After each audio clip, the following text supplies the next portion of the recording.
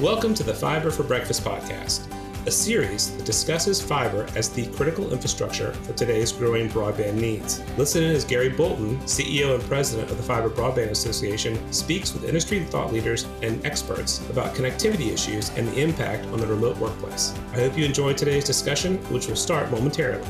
And remember to subscribe and like this podcast on your favorite platform. Good morning, everyone, and welcome to the Fiber Broadband Association's Fiber for Breakfast. We're now on our 15th episode of 2022. But before we kick off, I'd like to thank our sponsors of Fiber for Breakfast, including our gold sponsors, CHR Solutions, Millennium, and Plume, and our silver sponsor, Graybar. We are now 1 month away from NTI issuing the $42.45 billion BEAD NOFO, Notice of Funding Opportunity. The Fiber Broadband Association and NTCA sent a joint letter to the Assistant Secretary, Alan Davidson, as a follow-up to a letter that was sent from the House Energy and Commerce Committee on March 21st, urging NTIA to prioritize fiber, among other things. The FBA-NTCA letter is focused on the following 5 priorities for the NOFO. First, to prioritize funding for future-proof all-fiber networks, to make sure that we hit unserved areas first and then underserved locations. Third, to establish a fair and objective standard to review proposed deployment projects.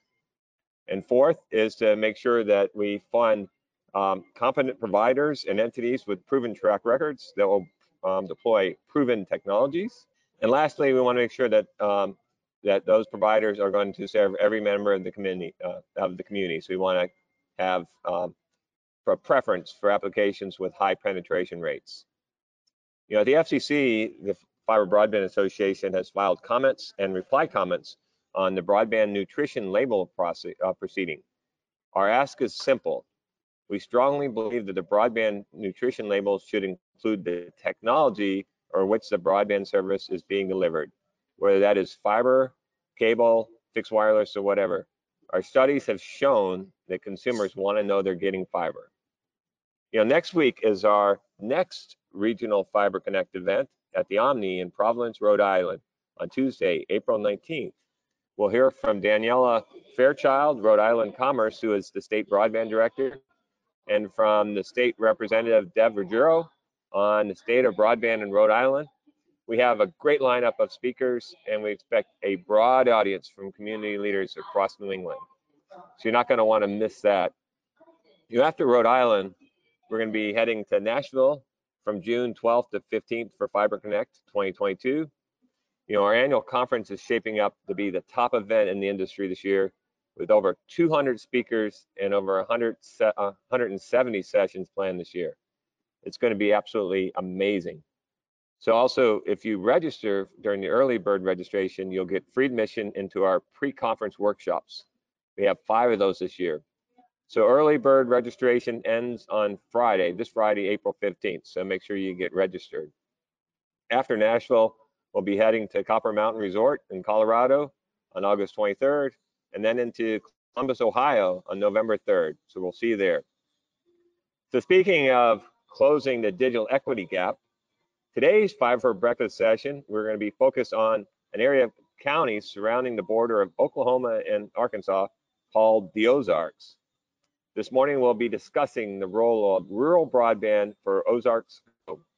Last week at Fiber for Breakfast, we spoke to my former colleague, Steve Alexander, the CTO of Ciena, on the Terabit Edge.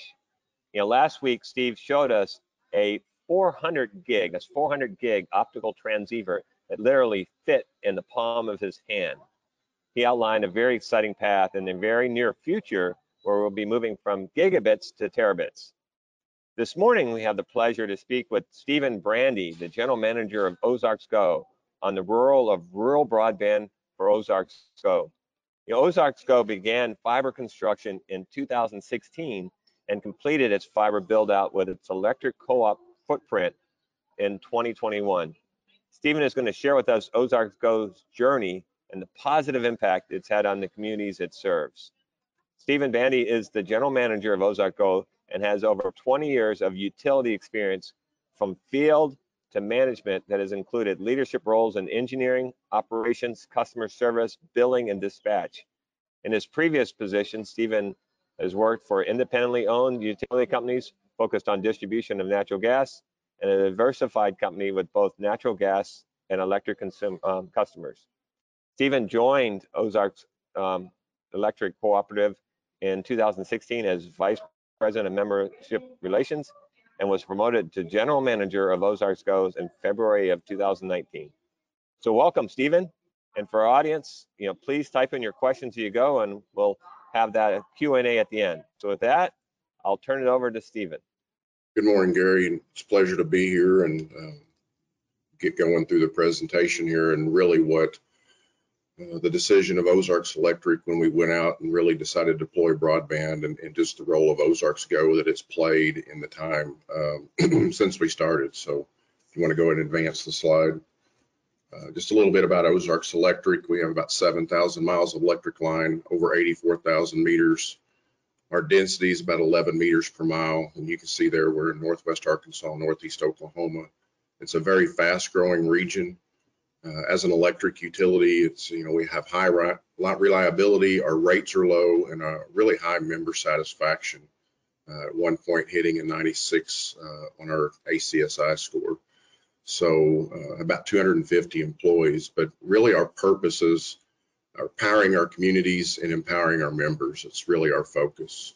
You can see there is Ozarks Go. It's a 100% cooperative owned.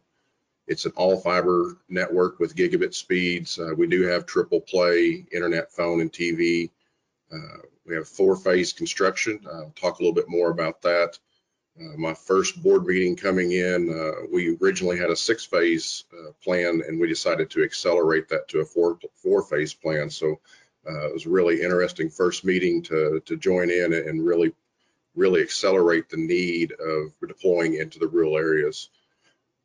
50 employees for Ozarks Go, that already updated as of this week. So when I put these slides together, we now have 52 employees. So we continue to grow, and also we're showing that we're adding jobs and value into this area with 50 plus new hires over the last 5 years. One of the reasons we are one of the fastest growing is, we getting to the point where we want to quit telling people about this area. I mean, it's the 4th best place to live. It's a metro area that really extends. You can't really tell when you go from one town to the next, but yet when you drive just a little bit outside that, you really start getting into rural Arkansas. So you have a mixture of urban and rural with a lot of area of growth to the east and west of our main corridor, along an interstate that goes right up the middle of, through our territories. We're averaging about a 4% meter growth, which is very big for an electric cooperative. And one of our drivers, our main drivers is we have, Fortune 500 companies right here. You have Walmart, Tyson, Cargill, J.B. Hunt, and of course we have the University of Arkansas, which brings in students and everything else. So we also have a migrant community that goes in and out with the school and when the years change. So really a driver of our growth is driven by the companies that we have in this area and bringing in their support and vendor support. Kind of like what I said at the fiber to the timeline, fiber to the home timeline, you can see there we started in March 2016 with a board approval. Name was formed. 2016 really hit the ground running, started about September, October. The construction really started to begin. December the 16th, we had our data center in place to be able to feed all of our POP buildings. Then in June 2017, you can see there we had a pilot period where we had our first customer on, and it was really key for us to make sure that everything that we set up in the first phase of our construction, everything was working. So we had a pilot period there that had about 100 customers on it that we were really making sure that everything worked. TV was going, and then we had a full launch of our TV service in June 2017. Ozarks Go does own its own head end and distribute video from there from our data center. And then from there, we just started to grow. 1,000 customers online within the first 6 or 7 months. We hit 10,000 shortly after that in June 2019. A little bit over a year over that, we hit 20,000. Our construction did complete in November 2021 to all of our in-territory areas.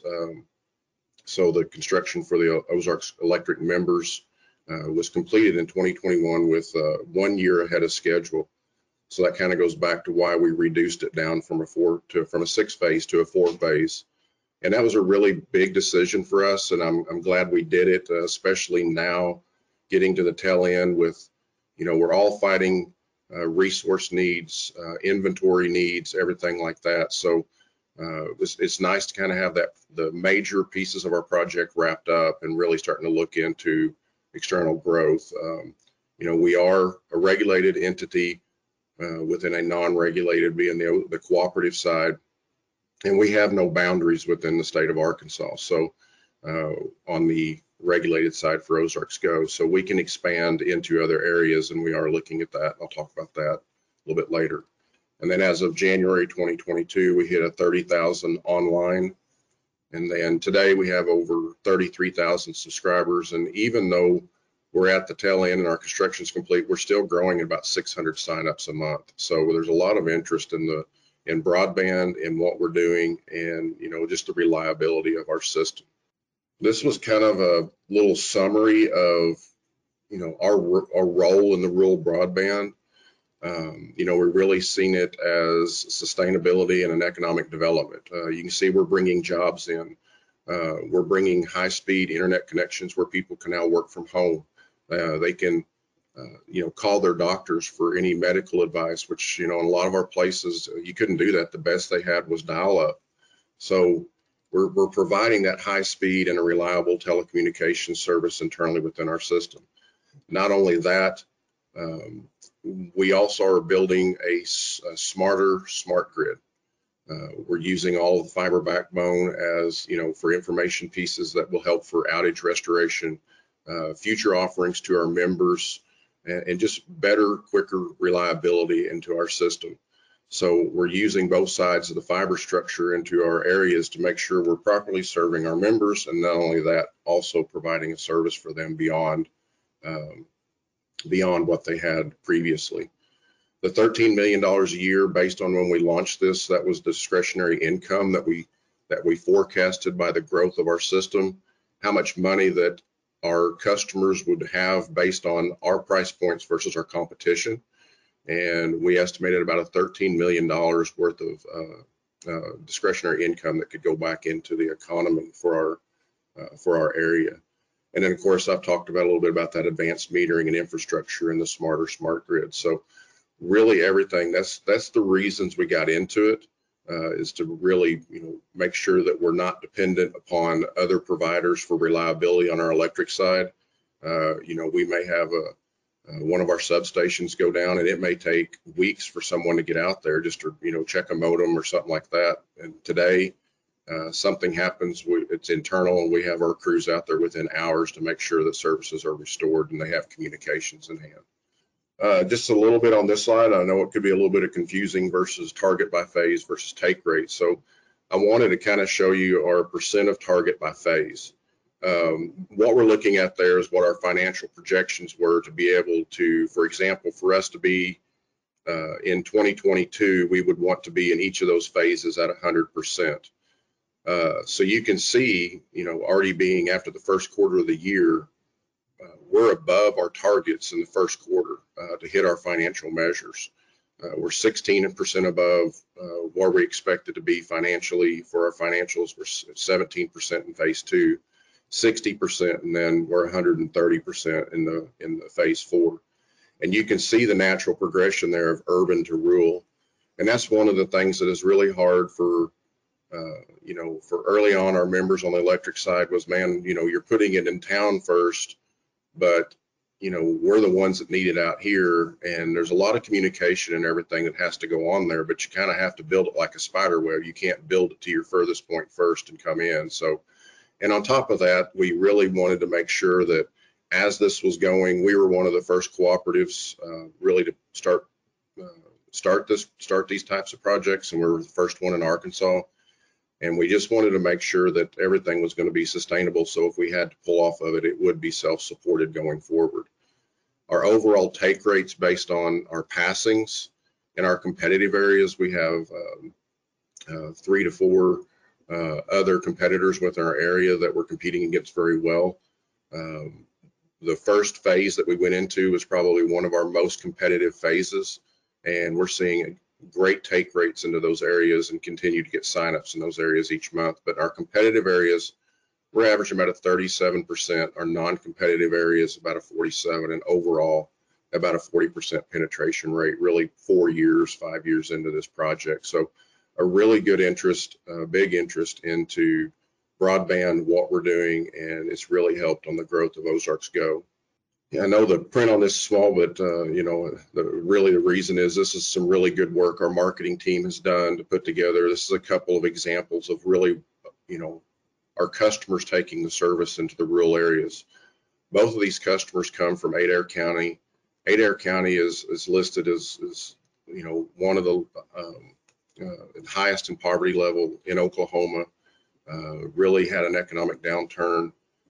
Going through this, you know, when I first started and before Ozarks Go really got into that area, we were seeing in some areas either, you know, loss of meters or, you know, barely any growth at all. And I can say after we're in there, we're fully deployed into these areas, we're seeing growth in the meter counts over there, whereas we were having economic downturn. But really, when you're looking at this, I mean, you got Green Country Farms. You know, this farmer has 154 houses across 16 farms. He was running everything off of, you know, cellular or dial-up. Basically, when anything had to happen, he probably couldn't do very much from his house. He had to go actually drive to the farm to make any of his adjustments. And if anybody's in the poultry businesses went from a walkthrough to everything is automated, everything is computerized. You know, how you add the air, how you lower your shades, everything is done through a computer now. This farmer has been able to now do this, and you can see him on his iPhone. He's been able to do this and manage all of his locations all just from his iPhone. So that's really been a help for him. And then MTech Cave, this is a young entrepreneur within the city of Stilwell. And I'll talk about Stilwell here in a second, but he put in a kind of a computer repair, also has a gaming area within his has a gaming lounge within his business, and allows people to come in and download if they don't have good speeds, and also play video games. And it's really would have never been offered without a gig service within this community.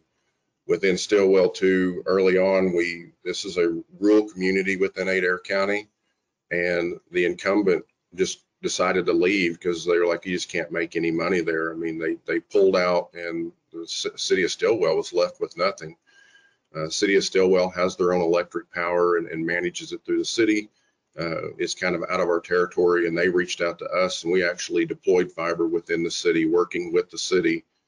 And there's about 1,900 residents in there, and we have almost 900 subscribers in there. So, you know, almost a 46% take rate on where somewhere said that another incumbent said, you can't make any money here and no one's taking service. So we really helped those communities over there to be able to really break that digital divide and go through there.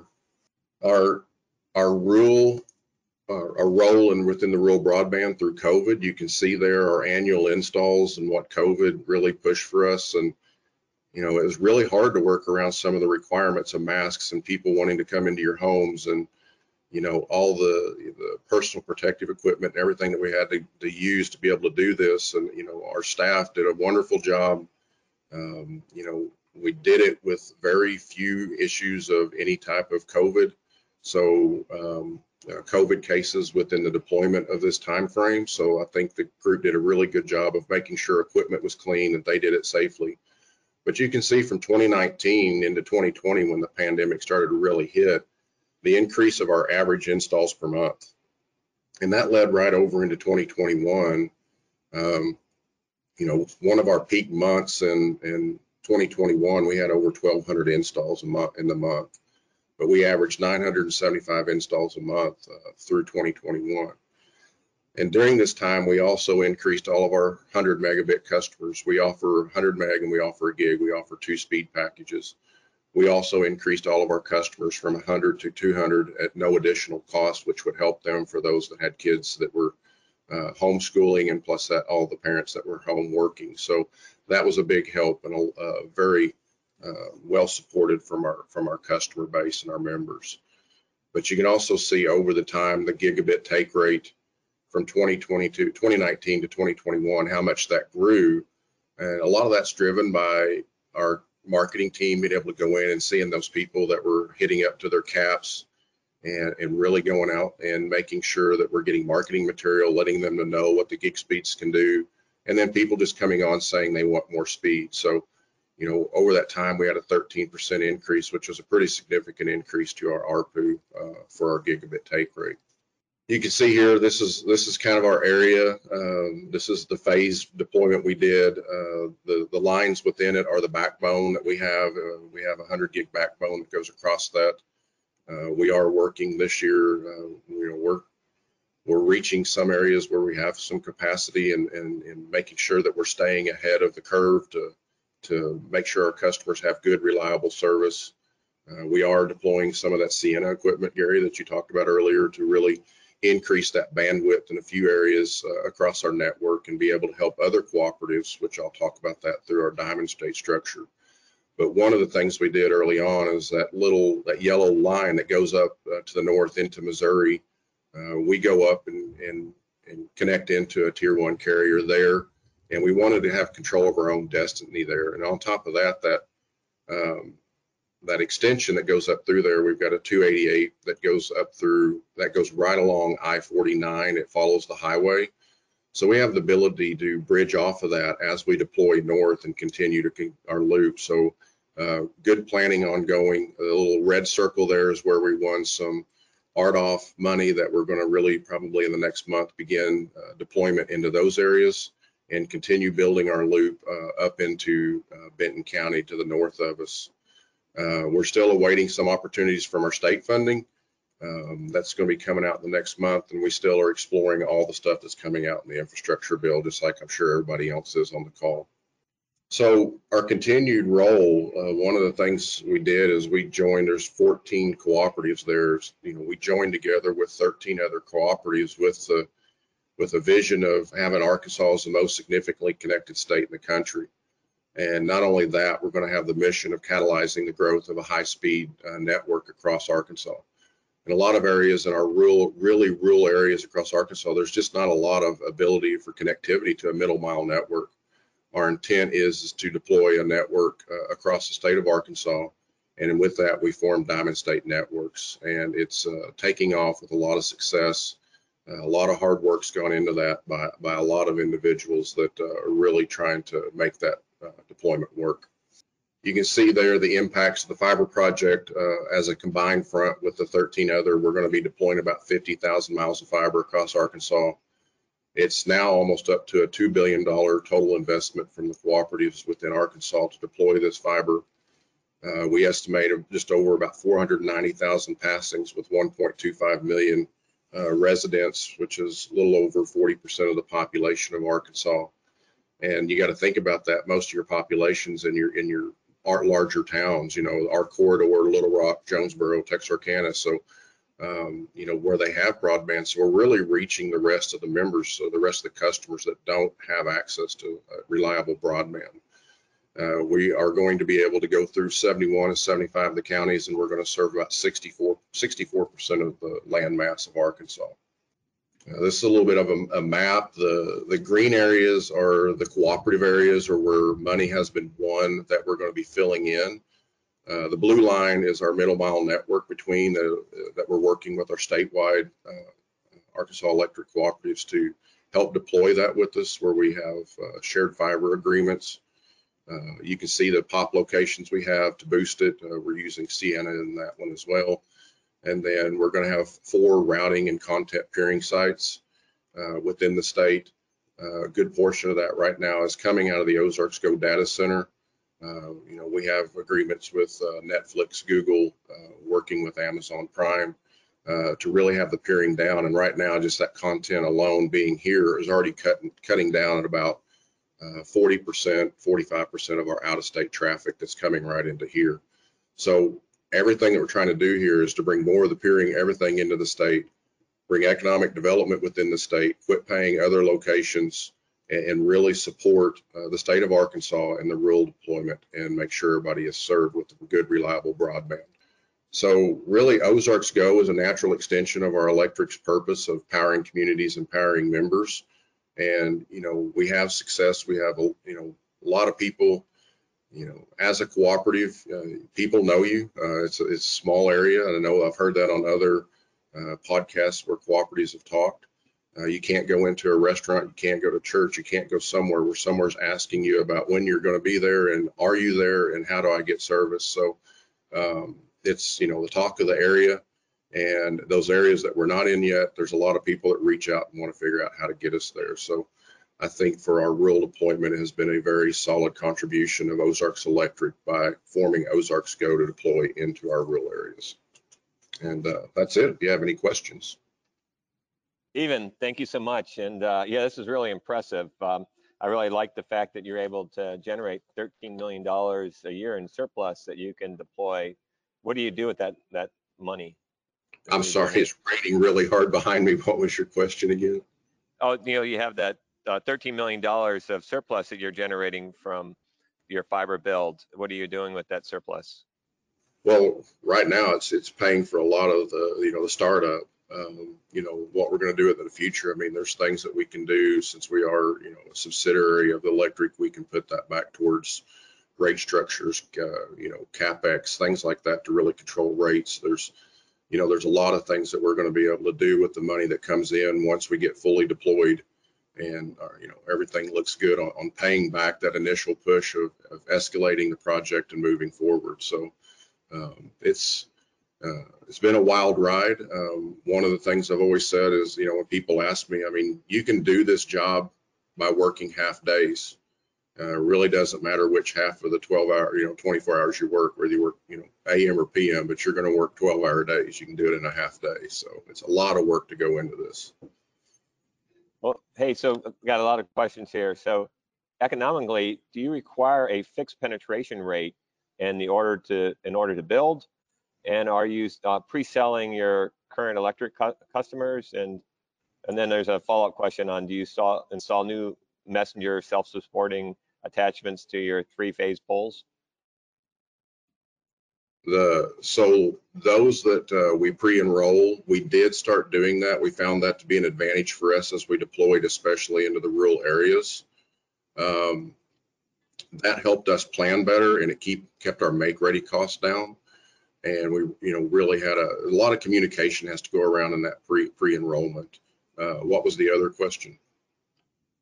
Oh, just on are you doing this aerial or buried, and then are you leveraging your three-phase poles? And yeah, we are about 88% aerial, 12% underground. Now everything that we do out of network, of course, we've been doing underground. So and there were, but right now our system with our poles, everything that where we're at, now that we're finally through with our make ready and deployment, our system is top notch. It's up to date. All of our poles have been updated. Those that needed to be. We also went through, anything that needed to be changed out as far as years of service, or if they were showing any signs of wear and tear. So our system today is probably the healthiest it's ever been on the electric side. Oh, great. Yeah, so there's some questions here that maybe you can follow up on. There's some requests for copies of your co-op joint agreements and initial plans and statewide cooperations. So I'll let you follow with that directly. But Steven, I just really appreciate you sharing the great work you're doing for the Ozarks and Arkansas in general, and the positive impact that you're making on the communities that you're serving. So thank you for that. And I want to thank everybody for joining us today, and I look forward to getting back together next Wednesday, where we're going to be discussing Western Colorado region's Elevate Broadband with Nate Wolwitzkit, the Regional Broadband Director for the Northwest Colorado Council of Government. So you're not going to want to miss that. Thanks, everyone. Thanks again, Stephen. And we'll see you guys hopefully on Tuesday in Providence, and then again on Wednesday at Fiber for Breakfast. Thanks, everyone.